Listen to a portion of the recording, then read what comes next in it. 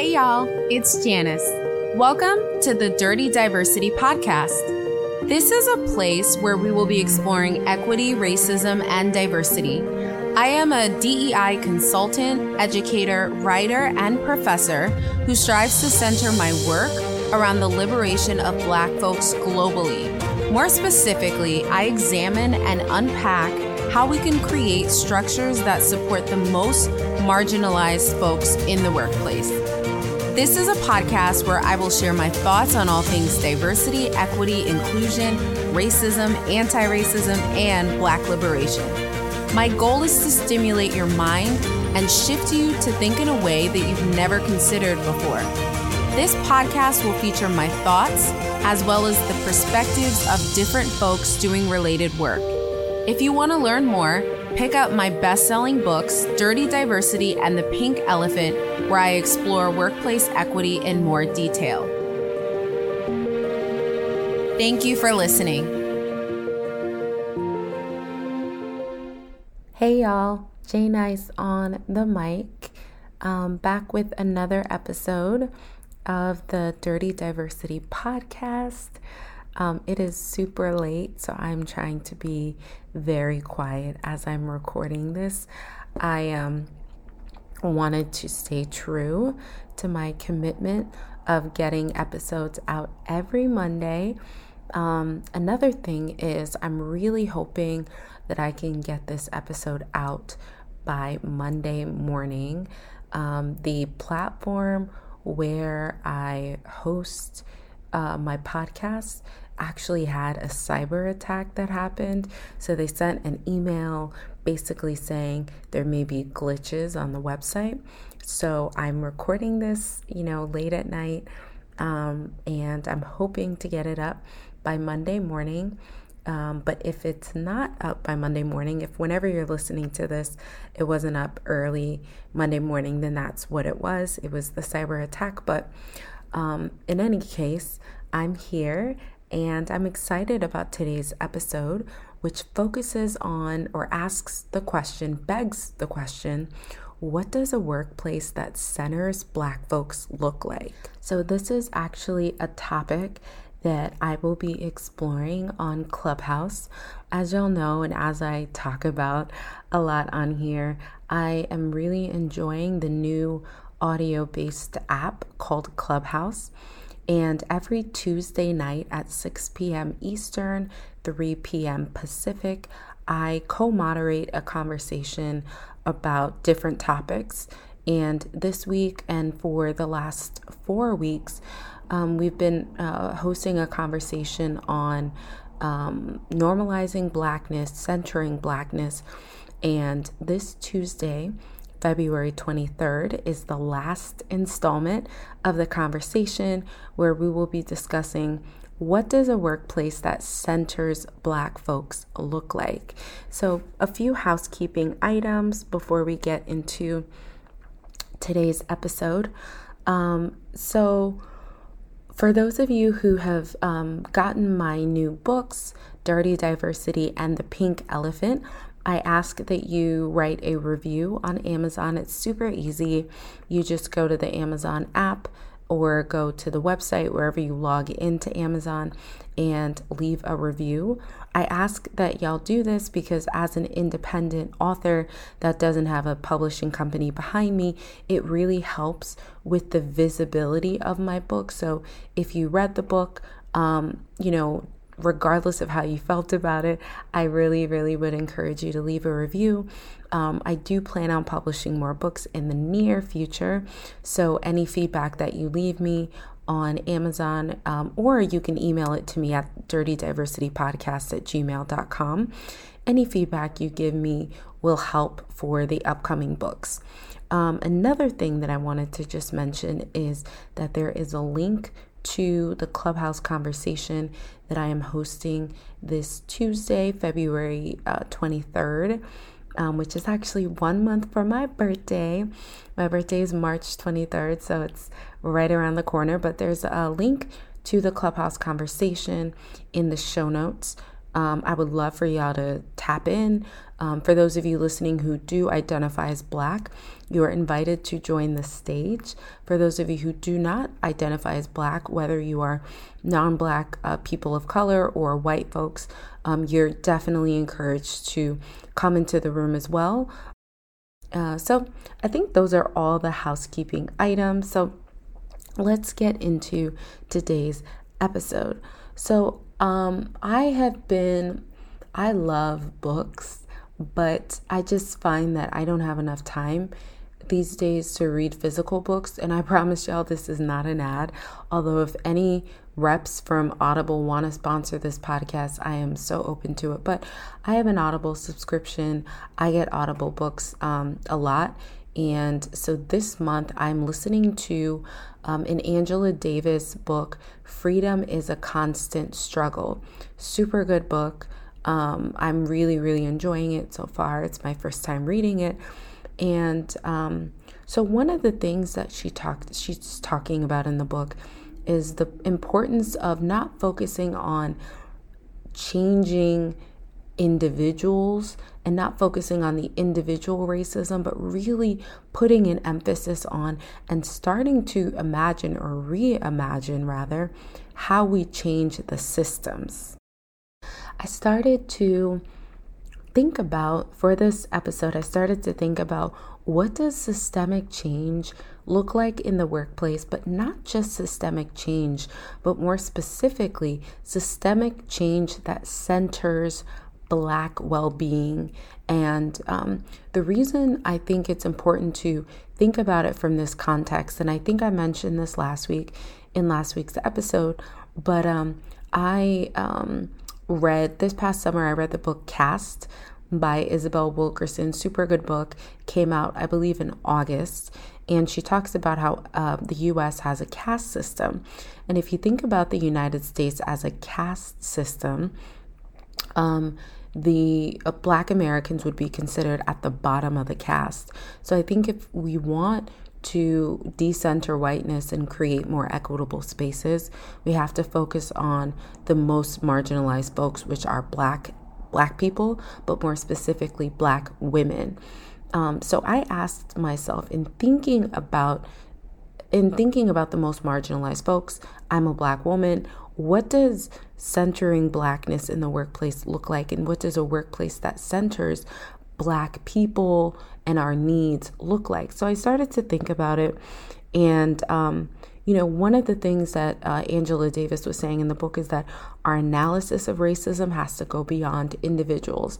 So in the book, she used the example of Ferguson. And while we were waiting for the verdict to come out during Ferguson to see whether the folks that were involved, the cops that were involved in the murder of Michael Brown would be indicted, while we were waiting to find out the verdict, more Black people were dying at the hands of police.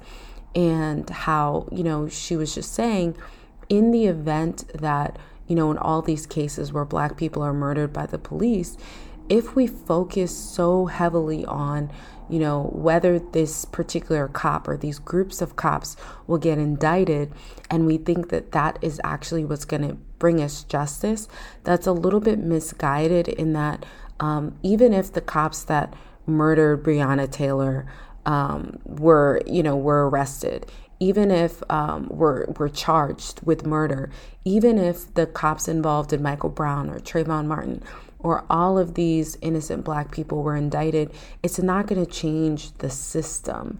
And I think that sometimes we focus so much on the justice that we feel will be brought if the cop that shot Breonna Taylor was charged, or if any of these folks were charged. But she brings up a really good point in the book, so I would definitely encourage y'all to read it. Again, it's called Freedom is a Constant Struggle.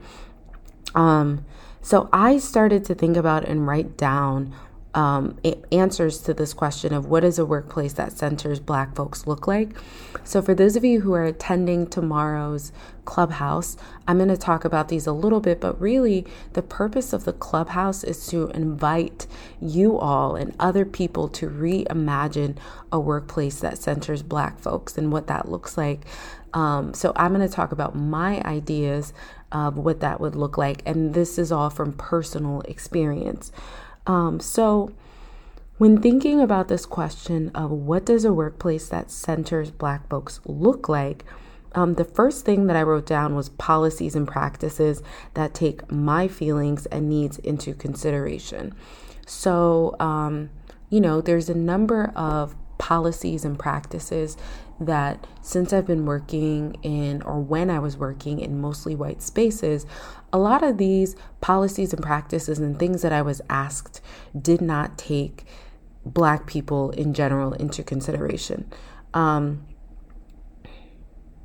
Another thing, so I guess kind of like coming off of that idea, or what does that look like, or what does that mean to not take my feelings and needs into consideration? Well, even the structure of how meetings are conducted, I feel like a lot of workplaces, the way that meetings are conducted is that it's kind of like an open sort of dialogue where if you have ideas, if you have contributions, you jump in and you offer your contributions. But I think for individuals who are from marginalized groups, who are from underrepresented backgrounds, I find that, and in the past, I found that in a lot of mostly white spaces, it's really, really hard sometimes to get your points and your thoughts across because people talk over you. And I think people don't, in a lot of cases, they don't do it purposefully. It's not malicious. People do it subconsciously and unconsciously, where you're saying something, they don't value what you're saying, or they feel like what they have to say is more important, so they talk over you. This happens. I know every woman of color listening to this, and more specifically, every Black woman listening to this, I know can relate, because I struggle with wanting to assert myself more because of this angry Black woman stereotype that is placed on Black women. So if I'm talking over someone who interrupted me, it can come off differently for me than for like my white counterparts. So even when I'm in business meetings, when I'm meeting with clients, these sorts of things happen. So I think that creating a structure or a system so that everyone can get their point across would be just one of the ways that I think a workplace could center the most marginalized and could center Black people. One suggestion that I make to some of my clients is introducing something called the round robin technique, where you give each person in the meeting a certain amount of time to talk. And it's easier in person. Sometimes you have like an object that you use and you pass the object around, and no one is supposed to speak if they don't have the object. So in a post-COVID world, that is really, really challenging. But I think that introducing and implementing some sort of system where each person has an opportunity to contribute. Maybe it's 30 seconds, maybe it's a minute. I think, workplaces should introduce that, because that happens a lot. It's a microaggression where people are getting talked over, people are getting their contributions are getting overlooked, and it might seem super benign and super small, but it builds up, and over time, it can make a person feel excluded, othered. It can make them want to leave the company because they feel like they're not being valued. Their contributions are not being valued. Another sort of way that I conceptualize a workplace that centers Black folks is not asking us for unpaid labor. In the work that I do, I speak with a lot of folks of color, a lot of Black folks, and it always seems like, especially as of late, people of color and Black folks in particular are asked to do so much unpaid labor, where we are asked to be on committees, we're asked to do extra diversity work that is outside of the scope of our job. And because we're trying to move up in the company, we want to do all of these extra things. But it's like, that stuff can get super duper duper exhausting. And I had to be really intentional in the past about asserting myself and saying, I am not doing X. I am not doing Y. I am not doing Z. These are extra things on top of my role, which are not adding to my role or bringing value to me or helping me to be a better employee, because I'm dividing my attention and energy on these irrelevant tasks. So, I would say number 2 would be not asking Black folks for unpaid labor. And so another way that I conceptualize what a workplace that centers Black folks looks like is taking more opportunities to understand Black folks. I cannot tell you how many people I've interacted with in different workplace settings that have very little understanding of the Black experience. And obviously, you're not going to 100% understand what it feels like to be a Black person if you're not a Black person. But it's like even taking the initiative to read books outside of slavery and just Black trauma and Black pain and Black harm, even just watching, I talked about this, I believe, in last week's episode, but even watching films about Black people that are focused on Black love and Black happiness, like even doing things like that. I've spoken with managers who, found it absurd that employees took an extra amount of time off following the murder of George Floyd.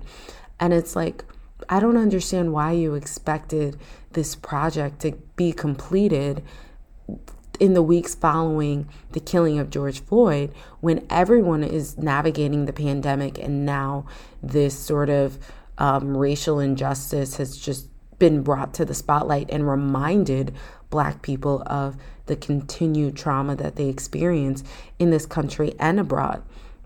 So I think I would say it should be mandatory to learn about the Black experience, to find out more, to take the initiative. And I think that centering Black people and the needs of Black people in the workplace is really going to take a large part of it in the workplace, takes education, takes understanding. And I think, again, that people are very me-centered and me-focused. People are not community-focused. And a lot of people don't take the initiative to learn about groups and cultures outside of their own. And I think outside of the anti-racism books that people have been running out to buy, which most of those anti-racism books center white people and white feelings and not the experiences of Black folks, I think that there's still a lack of understanding. So I would love to see workplaces that focus on and center the Black experience, because again, if you want to create equity in your workplace, you have to focus on the most marginalized groups, which are Black people.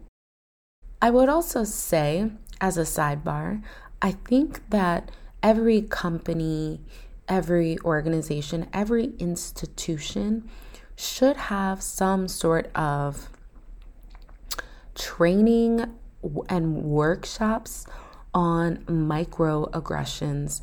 And I spoke with a therapist that I had the opportunity to interview, Farah Harris. I'll leave the interview that I did with her in the show notes. And she told me she doesn't use the term microaggressions. I'm forgetting the term she said she used, but I think microaggressions sort of implies that the behaviors are minor or minute or are less sort of egregious than they actually are. But I think that people need more understanding on microaggressions and what they can look like for Black folks, because they happen so much.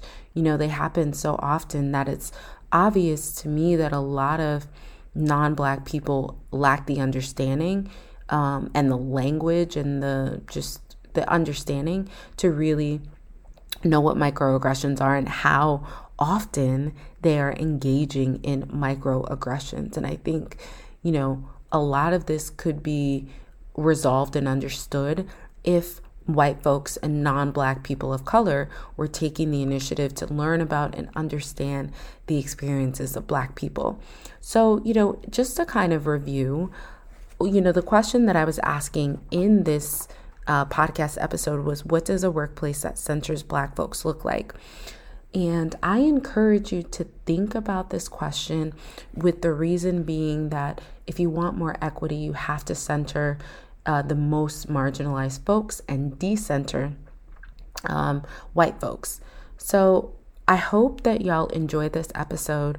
Again, my goal is to get this up. Hopefully, you'll be listening to this in the wee hours of the morning, East Coast time. But whenever you listen to this podcast, for those of you who tap in and tune in on Mondays, hopefully it'll, be up on time. And I'm going to put positive energy out there. I'm going to be optimistic. We are out of Mercury retrograde, which I'm super happy about, because as some of you may know, a lot of weird and wonky things happen during retrograde, a lot of which being technology related things. So I'm just glad we're out of retrograde. And I think that's where I'm going to leave off today's episode. Again, if you enjoyed this conversation, tap in live to the Clubhouse. If you have Clubhouse, if you have the app, Tuesdays, 6 p.m. Eastern Standard, 3 p.m. Pacific, where we will be talking about what is a workplace that centers Black folks look like. So thank y'all so much for tuning in. If you enjoy the podcast, don't forget to rate the podcast if you are listening on iTunes. That's where I'm going to leave off. I hope y'all have an amazing week. This is the last week of Black History Month. It's a very busy week for me. Lots of speaking engagements and workshops and stuff. But I'm excited to enter Women's History Month, which begins in March, and my birthday month. So with that, I will bid you all adieu, and I will check y'all out in the next episode.